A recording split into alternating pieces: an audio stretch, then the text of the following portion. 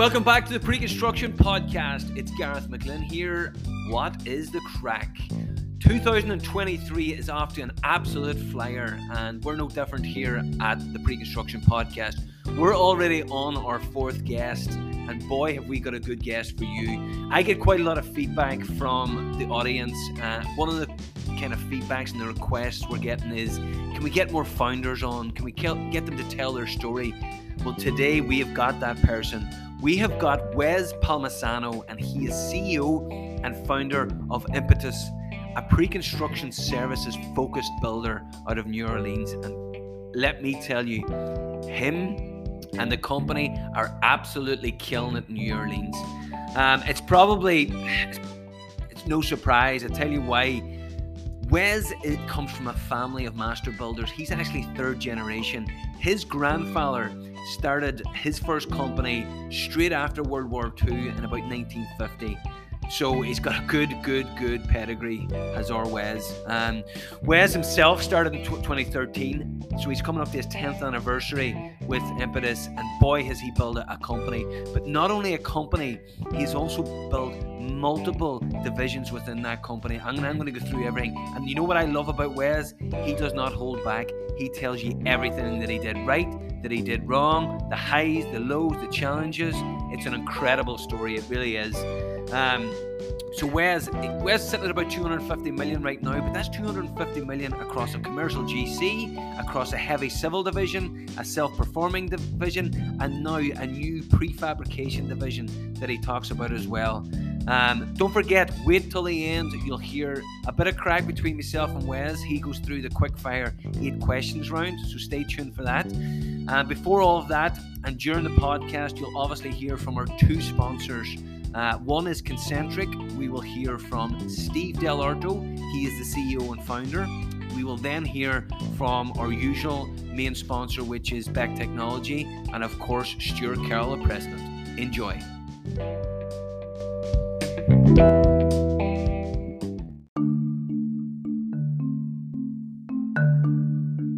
Hi, I'm Steve Dell'Orto, founder and CEO of Concentric, the first holistic platform for pre-construction. As a former executive officer of one of the largest general contractors in the U.S., I have experienced firsthand the challenges the industry is facing, particularly in pre-construction. Pre-construction is still a highly manual and fractured collection of processes. Essential information is kept in ad hoc, scattered spreadsheets and documents, which really limits the understanding and hides the full picture of a project for all those involved. Concentric is here to change that. Our 360-degree platform unites data, workflows, and people. With Concentric, you and your team can access real-time insights and data, assess and mitigate risk to ensure a successful project outcome, and most importantly, unlock the enormous capacity of your talent and your data. To learn more about Concentric and to book a demo, head to our website, concentric.com. That's spelled CONCENTRIC.com.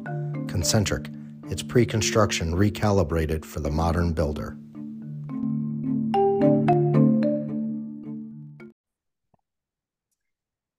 Wes Palmisano, welcome to the Pre-Construction Podcast. Great to be with you, Gareth. Thank you. We've got the founder and the CEO of Impetus Construction, or just Impetus as we know it. For anybody that doesn't know you, Wes, can you give us a quick background? Now, I know there's a lot to go through. I think you're third generation. Is that right? That is right. Yeah. In background, I grew up in a construction family. My grandfather started a small construction company after returning from World War II in 1950 in the New Orleans community. He worked, and then eventually my dad and my uncle joined him in the business. And so, like many other family construction companies, they worked together and had a great working relationship. And I was fortunate to grow up working in that business. And they were true master builders and what I describe as kind of the old school general contractor that, although they worked in the single family residential space, they worked on their tools. And so I grew up and was fortunate enough to learn the trades of construction from an early age. And that's been a big advantage for me throughout my career. And they certainly taught me a lot of the values that I still hold today, and the value of hard work and and what it takes to get something done on the job site. And then after graduating construction management from LSU down here in South Louisiana, I transitioned into a role in a commercial construction company and learned the commercial side of the business. And that experience was a tremendous learning opportunity for me to grow and really learn the larger project side of the business in the commercial industry.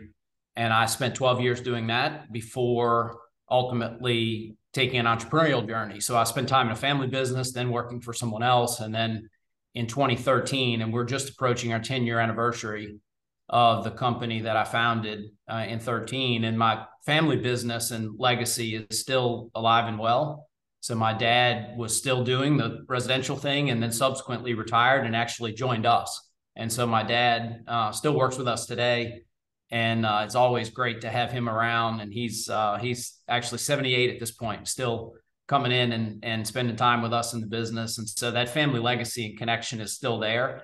But, I had high growth plans and big aspirations for what we wanted Impetus to be.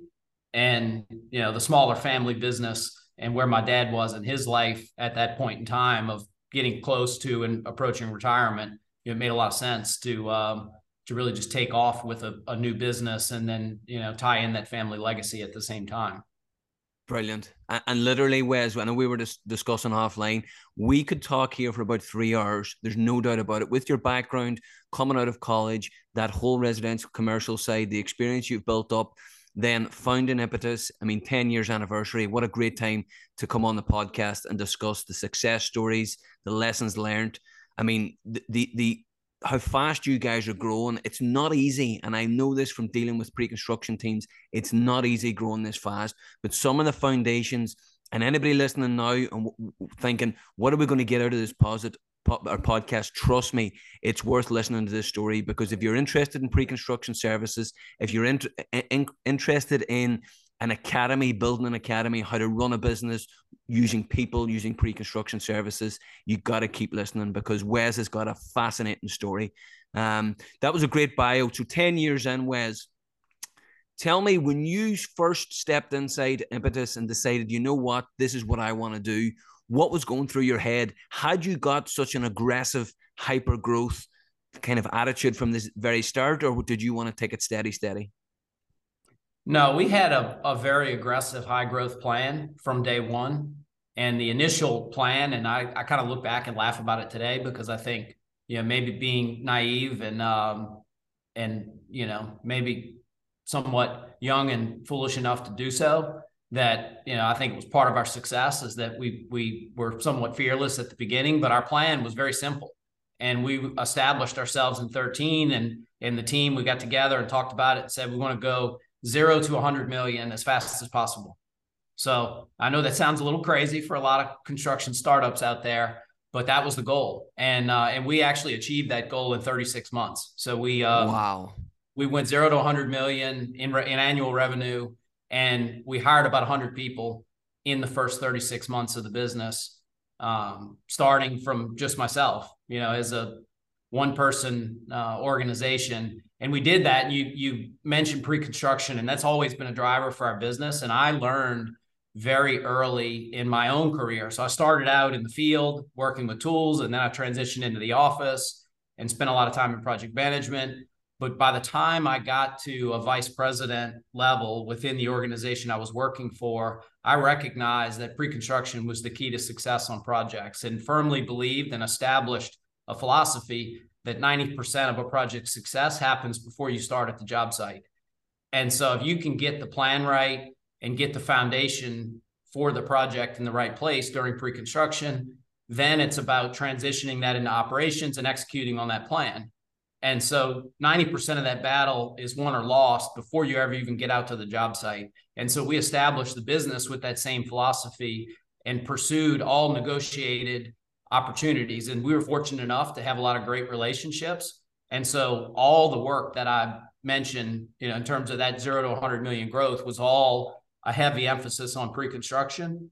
And it was not, we didn't pursue bid opportunities in the market. And, as a startup business, that ability to deliver on pre-construction services played a tremendous role in our success. Brilliant. And Wes, you say it with such confidence. I mean, I love, and I agree with you. I mean, I remember starting this business 5 years ago, and you have to be a little bit crazy. You've got to be a little bit delusional to be able to go from 0 to 100 and just not get the blinkers on. But to be able to do it focusing on pre-construction services, I mean, I deal with companies that are 400 or 500 million big, and they are struggling to get their clients to pay for pre-construction services. So having that mindset from the very, very start, dealing with clients, how difficult was that? Because I'm thinking that's difficult today. I can't imagine what it was like 10 years ago. Yeah, I think part of our success in terms of how we sold it. So one of the things you just said that jumped out at me was this idea of selling pre-construction services to clients. And we were one of the businesses that, again, maybe call it crazy enough to come out with what we just call our guarantee around the office, which was to go to a client and, I wouldn't call it super innovative or creative because, it's the oldest deal in the book in terms of how things are sold. But we would go to clients and offer that our pre-construction services were actually free if you weren't satisfied. So kind of the money back guarantee. And so, yes, we had a fee associated with our pre-construction services. And in all instances, those deals and the contracts moved into construction. But we'd start out with this idea that if you don't like what we're doing, we'll take the project up to CDs. And there's an opportunity, if you chose to put it out to bid to other contractors, feel free to do that and terminate us if you don't like what we're doing. And so it was this very confident approach to pre-construction and knowing that our services would deliver superior value that our clients would recognize. Incredible. So you're backing yourself. You've got skin in the game. You're completely confident of delivering. And we talked about it before coming on air, Wes. This comes from your background. As you said there, you've been on the tools, you saw the residential side through the family business, you were on the commercial side, but you spent the majority of your time within pre-construction. I think is that where the confidence comes from? You literally knew everything there was to know about pre-construction. Well, I think it's, maybe the culmination of the skills you just mentioned that, from my own journey in my career. And, now our team has been brought up in a similar mindset. And I think that's, part of our values and philosophy as an organization that the team's bought into, that for each project, one of our core values is called renegade mentality, which is a unique core value for our organization and one that came out of this idea that we're always going to challenge the status quo. And so part of our approach and how, my upbringing and maybe how it ties to it is this ability to understand the fundamentals of the business in the field, understand the operational side of the equation, understand design, engineering, and architecture, and really bring those skill sets together. And I mentioned the idea that my family business that I grew up in, my dad, my grandfather, my uncle, I was around them as a young kid, and they were what I'd call a master builder. And so they understood the fundamentals of engineering and design as just as much as they did of how to get the work done. And I always try to pride myself in the ability to look at a project and come up with creative solutions that in a lot of times I'd call challenge the status quo, and kind of bring the renegade approach is really how it's described in our internal vocabulary to that particular project. And so as renegades, we're always looking for a better way to build. And this idea that, there's always multiple ways to do things, and how can we turn the project inside out and come up with the smarter approach and really drive value through that. So we've never advertised ourselves to be the cheapest, but, certainly we find ways to drive value into projects by coming up with very creative solutions on all of our projects. Brilliant.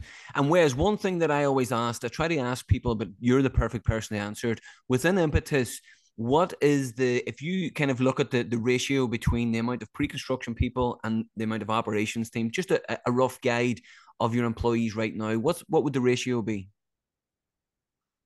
We have, and I guess it depends on how you define operations, because we've developed what is a pretty complex organization. One of the things that I didn't mention in the initial intro is that in 2015, so we started commercial construction in 2013, and then in 2015, we also started a heavy civil construction business. And so, as part of the journey was this idea that we can apply the same principles to other disciplines of construction. And so our heavy civil team is another fast growing area of the business that I'll kind of set aside. And we've tried to look at how can we use that same philosophy and our approach to pre-construction in the heavy civil world as well. And then we also started in 2017 a series of different self-perform capacities, and this idea that we want to be a true builder and we don't want to just be a paper pushing general contractor. So, the different verticals of the business make that question a little bit difficult because we have a lot of field forces. But if I just take on the commercial construction side and look at project management resources, if I call that operations versus pre-construction, pre-construction in terms of percentage is 30 or 40% of that overall team. And on the operational side of the equation, is the other 60 or 70%. But our pre-construction team, for the size of the organization, I think is probably a little bit bigger than most organizations. And I think that's a big part of our success. Maybe in terms of putting that in numbers, we are today at about 200 million, which a big chunk of that volume today is in a self-perform delivery and in our heavy civil business. So that's across the whole organization. We're at 200 million. Our total team is 220 people today. Brilliant. And, in terms of the split, we have about 25, if I remember right, in project management, commercial construction project management. And there are about a dozen people on the pre-construction team. So, brilliant. That kind of puts it in numbers. Yeah, there's no doubt about it. When you look at that numbers, the reason I asked you, we grade and rate every contractor in the country, anything from your ENR 200 right down to your small to medium sized business, and we try and come up with a ratio. And what you're saying within pre-construction is way higher than the average. And I think that that's one of the things that's got to change over the next 4 to 5 years. If the two things that need to change, that needs to change. So the mindset within a contractor needs to be more pre-construction focused. Then within pre-construction, they've got to kind of amalgamate the data, the people, and the technology. And I think that's the key. I think you are, and it says with the numbers, miles ahead on the pre-construction side. What's your thought? And that leads us nicely into the technology side. We're going to finish then, well, not finish, but after the technology side, you mentioned it a few times on the Renegade Academy. I want to go into detail on that as well. But before we jump to that, how do you do your pre-construction and what technology do you use? Yeah, so pre-con is an interesting one because we find as it relates to technology that, there's not a one size fits all. Although I know many construction companies always hope for the holy grail of being able to live and operate out of one technology. So we use a host of solutions and honestly are constantly trying to evolve and look for new options and new opportunities. Technology wise, we also, and I guess this is another thing that's an interesting spin on us, is that although I just described a kind of split between what we describe as our pre-construction department versus project management, our operational teams are engaged in a big way in the pre-construction process, and they're expected to be very hands-on throughout the entire pre-construction process, and that same philosophy that we know pre-construction delivers results. And so embedded with the pre-construction team, you could also make an argument at any given point in time. We have a lot of the operational team in there as well, and really diving into a plan to execute and actually build the job. So the operational tools are brought into the equation, the Procores. We're on Spectrum financial system, which that we try to tie in with estimating database and the way that we structure the data through the cost cycle of the project from start to finish. We're in P6 for scheduling, of course. And so that's kind of starts right at the beginning of the process. And, we're developing very detailed plans for the execution of the project from the beginning. Estimating wise, that's an interesting one that, it's almost comical within our organization because I think I at least find that this is a common theme for construction companies like us. I'd call us kind of mid-sized construction company. It is really hard to have a software and something that's customized to the way your people work, the way that you can deal with Excel. And so that's been a common theme for us. We tied in and have worked with Destiny, with Beck's technology group from an estimating perspective. And, we have that solution. But honestly, our pre-construction people, from a cost perspective, we have custom developed Excel tools that, we've been working with for the last 10 years. And the efficiency associated with those tools is hard to ignore, just purely for costing. And, one of our approaches is that we have a really robust conceptual estimating tool that we've developed, which that's the way that we engage and work with our clients. Is we come in day one, we generally are in a design build or a design assist type relationship, extremely collaborative delivery methods. We're sitting down with the designers and the owner and understanding the program for the project, and then setting a price point and ultimately driving the design to that price point. And so in a target value delivery type of model, our modeling software that we've developed that's proprietary to us in-house is really hard to get away from. And then once we have our established baseline, we're then building detail into the budget as the design develops, but ultimately driving it to the price point and really being a leader in the pre-construction process. And that's the one thing that I would say that has been a common theme for us that I think I see as a somewhat of an issue in the industry, that many contractors will kind of sit back and let the design develop and the owners driving the design, and then more reactively price the project. And our view has always been that we've got to be we've got to be the leader. We need to thoroughly understand the owner's program, what's important to them, the values of what they're trying to deliver on. And then where do we have an opportunity to be really creative and help guide the process while also achieving all the designers' goals. So of course, the architects and the interior designers and the entire design team have their own things that are important to them. And so this understanding of values and what's important to each participant, and then how do we at the end drive and create win-win solutions in the things that we're actively managing throughout the entire process.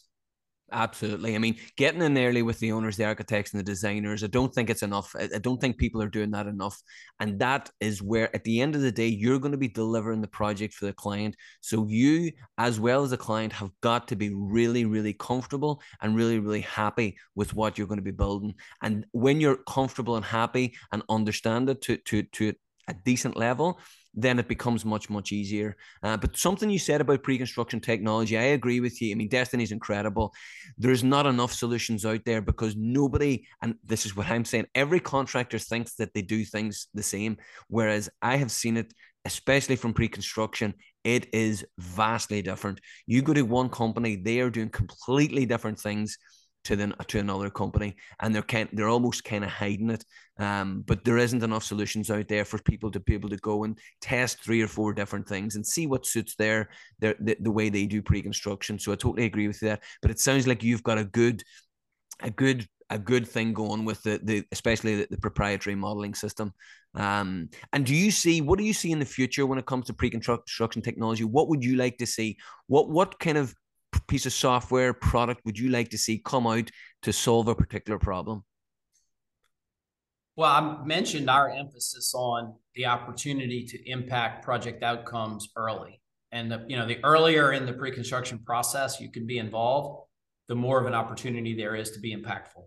As you get down to the end of the design, you're talking about details. And honestly, details don't drive project success or value.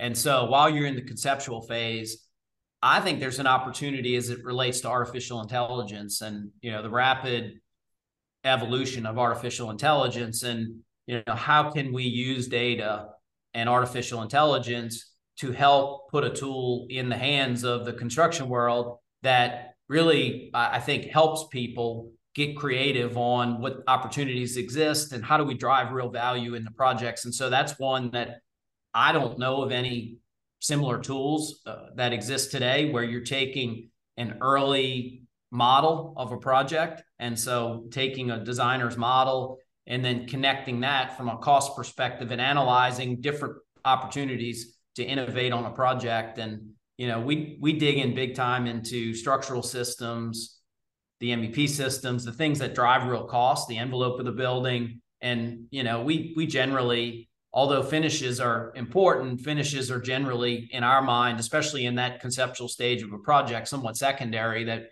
we need to have adequate budgets established. But, getting the fundamentals of the building right and, having some artificial intelligence solution that may help people come up with the right answer, because there are always so many different ways that you could approach any complex project.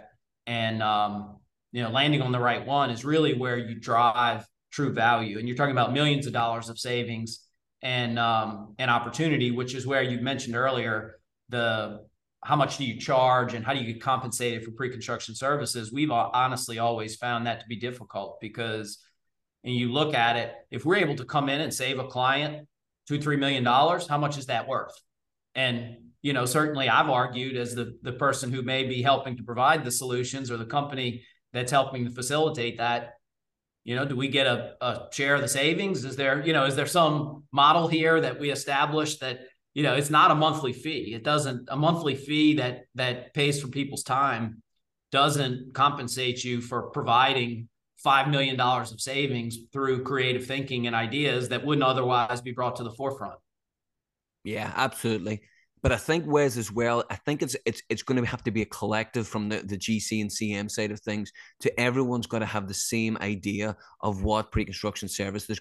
Is there going to be a standardization of costs? Now, obviously, from you, 10 years of data and 10 years of delivering and saving, surely you can pick up and go, listen, these are the last 10 projects that we've done. These were the values at the beginning. These is what we saved in, and this is the cost of pre-construction services. That will be invaluable to you. But the people now that are starting to try and charge for pre-construction services are going to find it much more difficult. What do you think of the solution? Is it going to be a collective where the GCs and CMs get together and kind of standardize some sort of pre-construction services chart? I mean, certainly be a start. There's a very established standard for what a fee is to build a project. And, generally in any particular market, the GCs have an idea of what they're able to charge in that market. And, you'll find a reasonably competitive approach when you start to look at, 3 or 4 different GCs and what fee would they charge for a particular project. And, to your point, I agree that pre-construction services, there's no established norm or standard. And the GCs across the country have wildly different approaches to how they charge for those services. And I think part of that, though, is that the owners hold the cards in a lot of cases. And, many times RFP, especially if I'm just looking at it in the context, let's just look at a CMAR type of delivery. There is an established norm of, this is the way the process is going to be run, and the owners are building into that competitive process in the RFP an opportunity that is generally geared around your reward is to make your fee during construction, and you're required to provide the pre-construction services in order to get the construction. And so, there's definitely an established norm from the industry, which I think relates back to the way projects were always delivered when it was design, bid, build.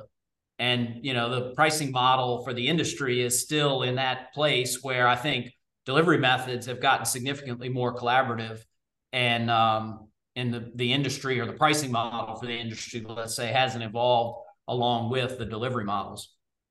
Yeah, couldn't agree more. And it's something that I did a thing on LinkedIn. I was talking about a client that got 600,000 off a GC got off a client for doing pre-construction service, but for the same type of project, maybe I think it was like 35 miles down the road for a different client, and they were only willing to pay 100,000. And it's just, it's too big a gap, and if the client doesn't understand the value of pre-construction services, it just becomes really, really, really difficult.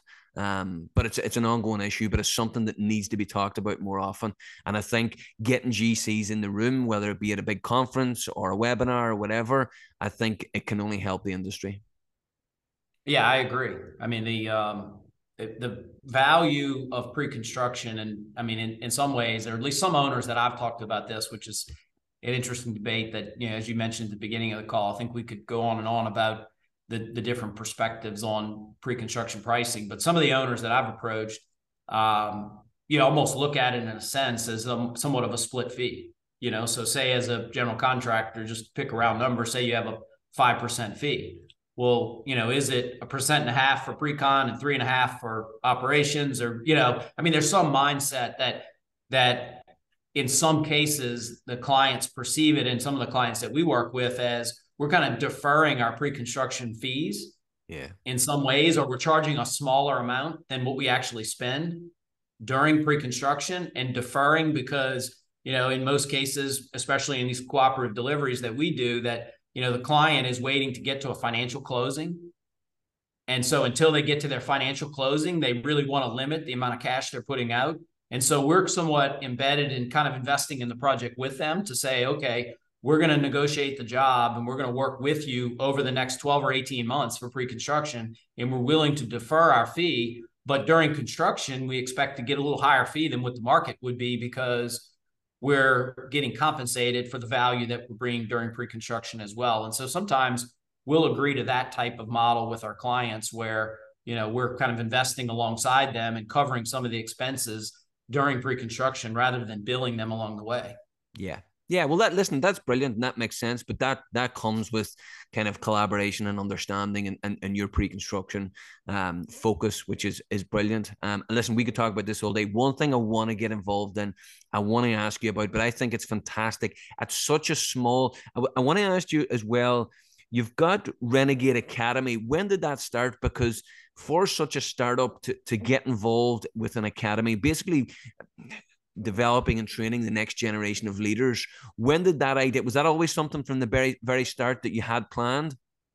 Yeah, it is. So the business was founded around a handful of things. And, the three that I would really point to for the construction company that we look at are execution excellence. And, as a construction company, if you aren't good at execution in all aspects, and we're pretty broad about that, so we're not just talking about safety and quality control. We're talking about pre-construction services, of course. So everything that we do, we've got to strive for excellence in execution. The second fundamental is being really good at developing leaders that drive the future growth of the business.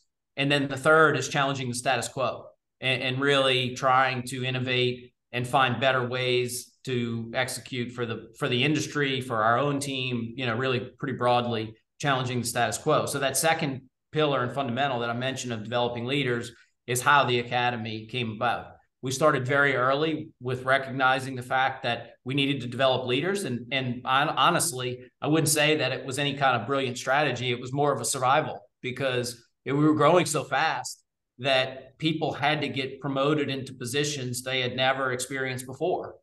And, considering a high growth business, and we've always tried to promote from within as much as possible before hiring from outside, and really provide the opportunities to the team that's here. And so we started developing very specific career paths, and that led into mentoring coaching programs.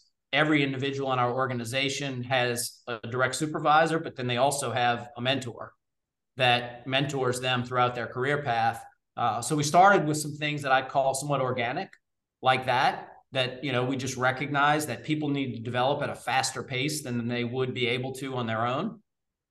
We started, things as simple as a book club where we read a leadership book together and talk about it. So we are huge readers and learners in our culture. And then I'd say we formalized the academy around 18, so call it 5 years in business. We formalized it as actual academy and started doing more intentional training, which the intentional side of the training is specific individuals that are identified as high growth opportunity, all have mentors. We have about 30 people in the organization today that work with an executive coach that are mentored and coached the same way that an athlete would be coached. And, everyone needs development, and with our culture of learning and the opportunities presented by growth, there's a tremendous need for that. At the same time, we have mastermind groups where it's kind of peer-to-peer type learning, and we have an individual that facilitates those groups as another example of academy planning. And then to add to that, we have multiple levels of leadership training, which we call them prerequisites, principles and paradigms. So different levels in the organization of entry-level leadership training. And there we're focusing on soft skills. And that's a missing gap in the industry that we're really passionate about. And the average field leader, I think the statistic is that they manage about $300 million of work throughout their career, yet have no formal training. So, it's pretty much a no-brainer that you look at other types of businesses and look at any other industry and find someone that manages $300 million of work or a budget of $300 million and has no management training.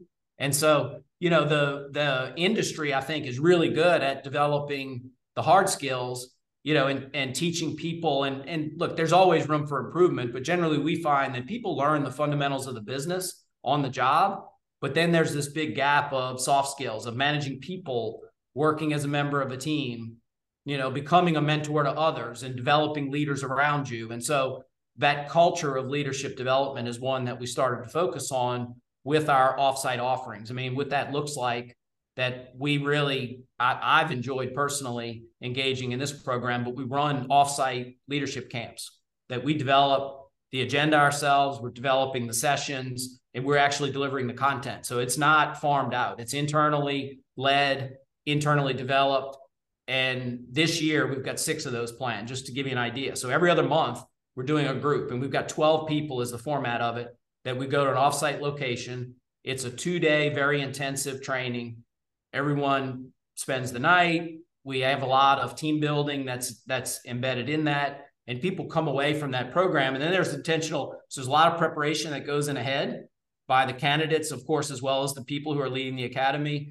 There's a very intensive 2-day offsite. And then for the 90 days following behind that, there's follow-up in terms of continued development and opportunities for these individuals to advance. And that program has been transformational for us, of doing these offsite leadership development camps. Incredible, unbelievable. You know what I love about that, especially the mentorship thing?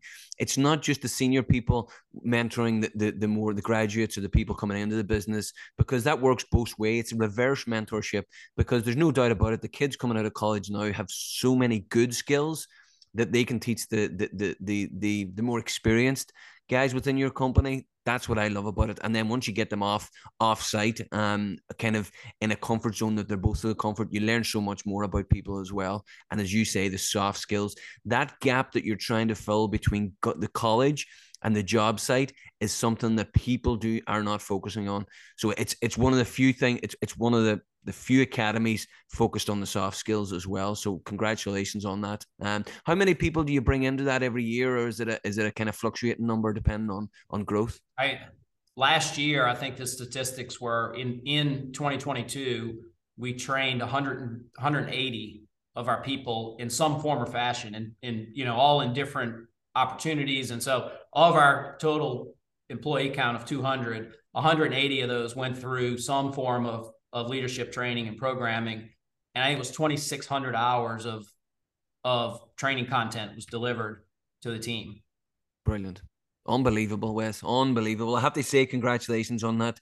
And one thing I want to ask as well, because there's a lot of people that listen to my podcast, they're in that middle management or even in the senior management within a company, and they're thinking, am I right? Should I go out and bite the bullet and do a startup?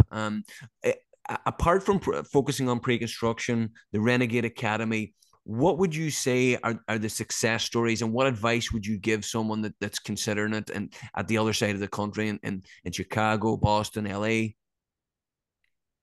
I mean, the industry is certainly a difficult one, and it takes an approach and a lot of different factors that I'd say contribute to success. And number one is being really good at building a team. And I think that's one of the things that we got right and we did a tremendous job with in the beginning, was assembling and building a team. And that goes back, there's a long history in terms of how our team came together, and a group of people that are like-minded, that have the same values and have an extreme amount of trust as a team.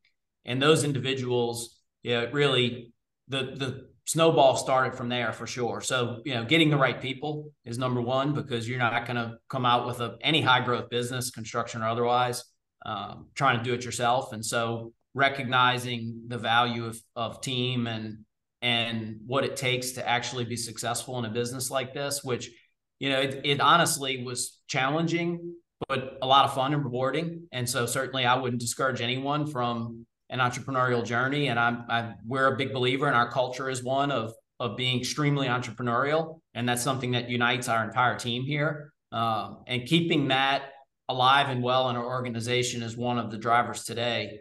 Other factors for success are certainly sticking to and being really clear about what your values are.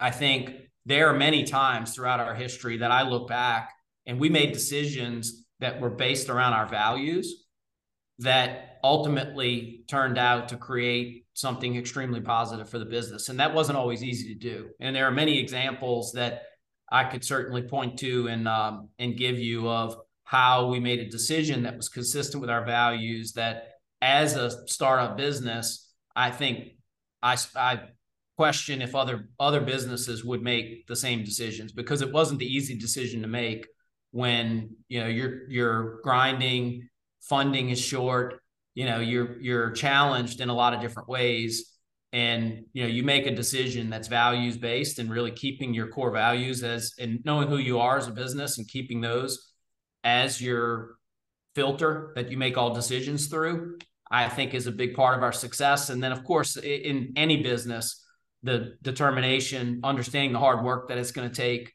over that 10-year journey. I can't necessarily, I probably don't want to put a number on the amount of hours worked by the key people around here, because it would scare many people off of the entrepreneurial journey. But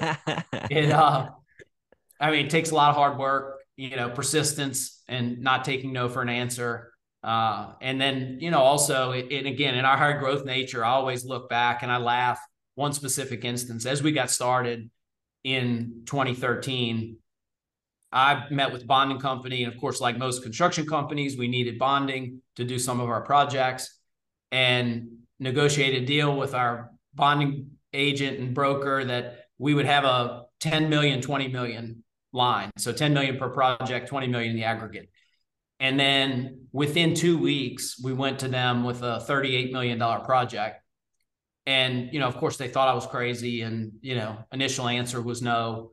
But luckily, we had a great representative from our bonding company that really believed in the business, believed in the leaders. And, it's a lot more than just cash that goes into a bonding decision.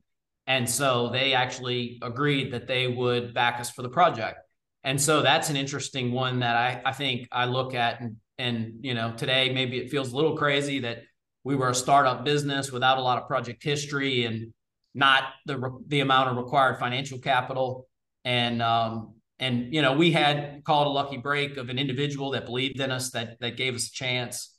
And that project turned out to be a huge success and was a big part and a driver that I look back on today of our success. And there are so many examples like that along the way that, we made a decision that of course could have gone bad. And so certainly there's a lot of risk in that, but if you're in high growth mode, you have to be willing to take risk as well.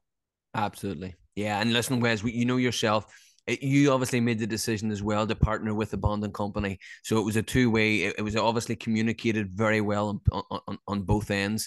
And he was obviously very confident in you as the leader, because there's no doubt about it. Within Greater New Orleans, you are a leader with Impetus. A lot of people know of you. There'll be a lot of people listening to the podcast and wondering what's Mad Wes going to do next. What's the plan? What's the growth plans for the next 5 or 10 years? I've always had a vision, which maybe goes back to pre-construction, that we could be more vertically integrated in the industry. And I think that's generally the way things are headed. And our vision has always been to help the real estate side of the equation find success in terms of how the project is put together from the start, and then transferring that into design, manufacturing, and I'll come back to manufacturing in a second. Of course, holistic pre-construction services, the operational side of the equation, self-performing some of the work and being a true builder, and ultimately being involved in the entire project lifecycle. So one of the new exciting ventures that we have is what we're calling Renegade. So, of course, very fitting for us. So it's RNGD. The web address is thinkrngd.com. And that business that, you know, we call Renegade, although the name, for naming purposes, it's shortened. That is our think tank, our innovation lab. And so we've got a team of innovators in there, data analysts, designers, and then fabricators. So we have a facility that we purchased last year and did some renovations and expansions to, and we're starting to outfit in terms of equipment. But what's coming out of that shop is custom fabrication of decorative metals, architectural millwork, structural steel. And we're actually starting, so in the true prefabrication space, we're in the process of designing a prototype of a structural system that we think is going to drive real value into our projects. And so, you know, we're innovating in this lab atmosphere with that same theme that I tied back to earlier of being a renegade, challenging the status quo, trying to advance the industry. And if we can figure out, we'll start with a structural system. And ultimately what we'd like to do is to have an entire building and a platform type approach. And actually one of the groups that we're working with, which I'm enjoying the collaboration and working relationship with them, is Bryden Wood. I don't know if you've come across Bryden Wood out of the UK. And we're working with them. And so, you know, they are engaged with us and trying to come up with a system that makes sense in the US. They've successfully executed some similar type of thoughts in London. And the idea is to bring some of that methodology to the US. And so we're doing that through our Renegade affiliate. And the Renegade business would engage with Impetus in terms of how we deliver on our job sites. And so that's one of the new exciting things that we're spending time on. Unbelievable, Wes. Unbelievable. Future, thinking about the future. And I mean, even with the idea of doing that will attract people to and get people excited and get the fire in their belly. And I'm sure that the current employees that you have are looking at it going, wow, this is amazing. Brilliant. And a shout out to Brian Wood as well. I know that opening up your mind and collaborating across the pond isn't easy, but I'm sure he's helping. When can we see that kind of hitting your production line and hitting your bottom line on projects? The goal is to have a project started around the end of the year with that structural system. So we're early in design. We've identified a site. And one of the approaches that we took is we're actually going to do the real estate side of that deal as well. You know, so having the ability and the control to drive real efficiency into the design by being able to be involved in real estate, design, manufacturing, and construction. And so we'll test our hypothesis. Now, the goal, of course, is to ultimately use that same approach and service offering across all of our projects and our clients. But instead of asking one of our clients to be the guinea pig, we just said we'll do it ourselves. So you're putting your money where your mouth is, Wes. I like it. And so it's Mad Wes shouts it's turned again. Now listen to this, right? So you're going to be the real estate developer, you've got the GC, you've got the civil arm, you've got the self-performing, you've got the prefabrication. Are you doing what Katera tried to do? I wouldn't say it's exactly the same. Certainly I watched the Katera journey, and of course we don't want it to end up in the same place that theirs did. So we're much smaller scale. You know, we're going to certainly not come out as strong as they did. But I mean, I think a lot of the hypothesis, let's just say, that they came up with, and that the way that Katera was approaching projects, you know, there are things to be learned there that I think are positive for the industry. And so it was some people from outside the industry that took a look at the industry and said, there's an opportunity to do better. And so I like that aspect of the way that Katera was working. Now, I think, you know, from my perspective, that they oversimplified, you know, and it's not that easy. And I think that's ultimately what proved out that, you know, they thought it was going to be easier than it actually was to execute. And, you know, being, you know, that I guess our organization having this expectation of execution excellence means that we have to take more of an approach of crawl, walk, run. And so we're not just going to take off running as it relates to being innovative. And meanwhile, we're still delivering a couple $100 million a year. And this year we're on track to do about $250 million in 23. And so we've still got to do and obviously execute the traditional service offering that has fueled our success and our growth thus far. And juggling this thought process of prefabrication, that's the reason that we established it as its own business. It's actually in a different location, our manufacturing facility. It's got an independent team, because Impetus as a construction company is continuing to deliver construction services in a traditional manner. And we're juggling those two simultaneously. Yeah, it's brilliant. It's real calculated. It's thinking, it's creative, and it's, as you say, it's testing the water. But not only that, you're testing the water, being the real estate arm yourself. So it's just what you've done before. You've put skin in the game. You've stuck your chest out, and you go, you know what, we can do this. And I love the confidence, and I can't wait to see what happens. As I said, literally, Wes, we could sit here and talk for 2 or 3 hours. What I would love to do now, and I want to let the listeners know, I do want to come back to you in 6 or 12 months, see how things are going, and probably pick on a couple of other topics, because the topics that we picked today were brilliant. They were relevant. They were new. They were now. And I want to congratulate you on 10 years of incredible success. And I want to wish you 20, 30, 40 more years of success. Thank you very much.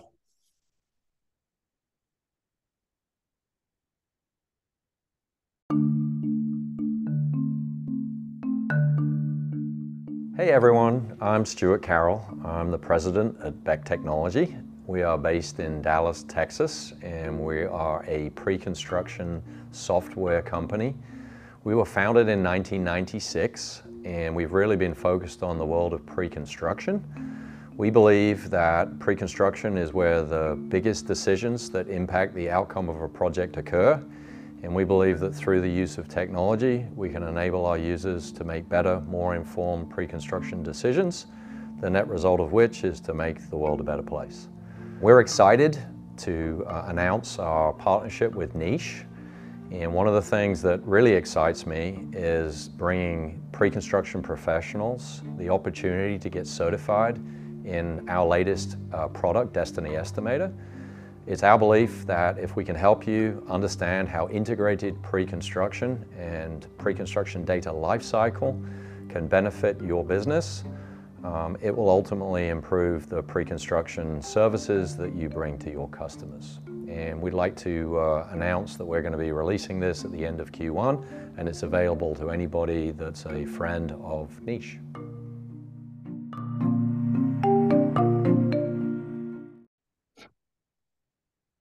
Wes Palmisano, it is question time. We've got the founder, CEO of Impetus in New Orleans, and it's question time. First question, 10 years anniversary this year, Wes. Favorite project?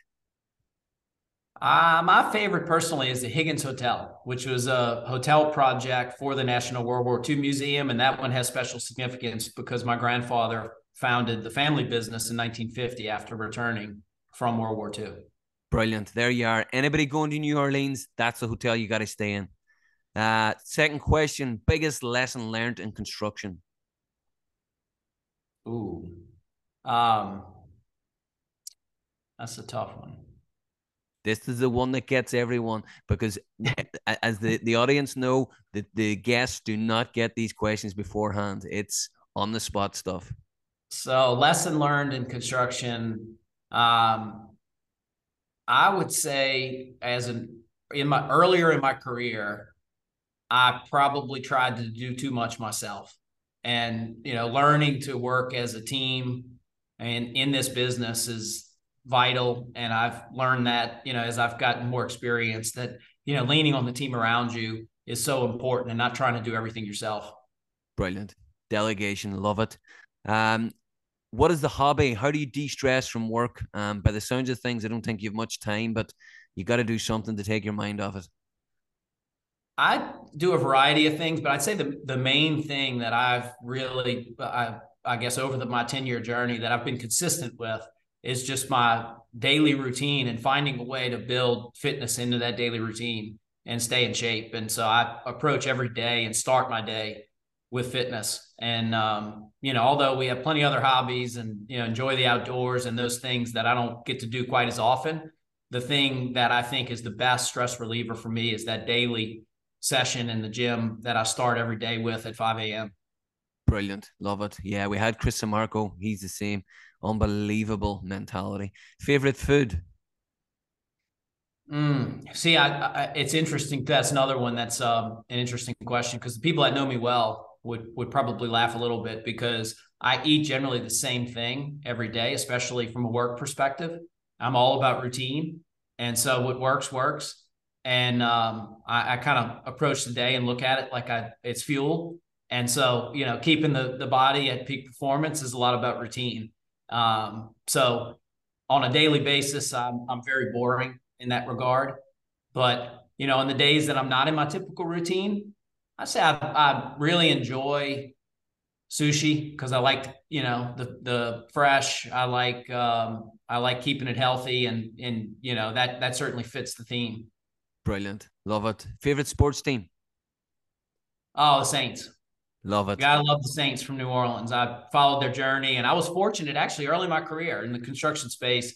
Got to work on a lot of projects for the team and work closely with them. And so I had the special bond with the team over the years, and really enjoyed their Super Bowl run in 2009, and have been a fan of the team my entire life. Love it. Very good. What about next question, mentor? Now, obviously, you're third generation builder. What if we could remove your grandfather and your father? Biggest mentor in your career, biggest influence? My uncle, although that stays in the same theme with family, not my grandfather, my dad, but, I was influenced tremendously by all three of them throughout my entire life. And so that's the other one that stands out if we take those two out of the equation, because I worked extremely closely with him all the way, from being a little kid through the start of my career in commercial construction. Brilliant. Next one is favorite eatery or pub. Now, obviously, with the 10-year anniversary, what's the plan? Surely there's like a restaurant for even wedding anniversary, kids' birthdays. Where do you usually head out to? Well, in terms of restaurant, New Orleans, there's a classic establishment. It's been around for a while, not one of the new ones, that my wife and I really enjoy, called GW Finn's. It's in the French Quarter in a great location, and it's that same kind of fresh seafood theme. And we really enjoy that, and something that we frequent and go there any chance we get. Brilliant. There you have it, folks. You've got a place to stay, and you've got a place to eat the next time in New Orleans. Wes, thank you very much, sir. Thank you. It's great to be. Hey folks, just a quick reminder about Advancing Pre-Construction 2023. It's happening in Phoenix, Arizona. It's happening on May 24th to May 26th. Now, if you're interested in going, it's the biggest and largest gathering of pre-con and estimating professionals. I'll be there, and a lot of my guests will be there as well. If you're thinking about going, get over to the website, simply Google Advancing Pre-Construction. During the checkout, simply put in podcast 10 to get a 10% discount. There's also early registration discounts as well.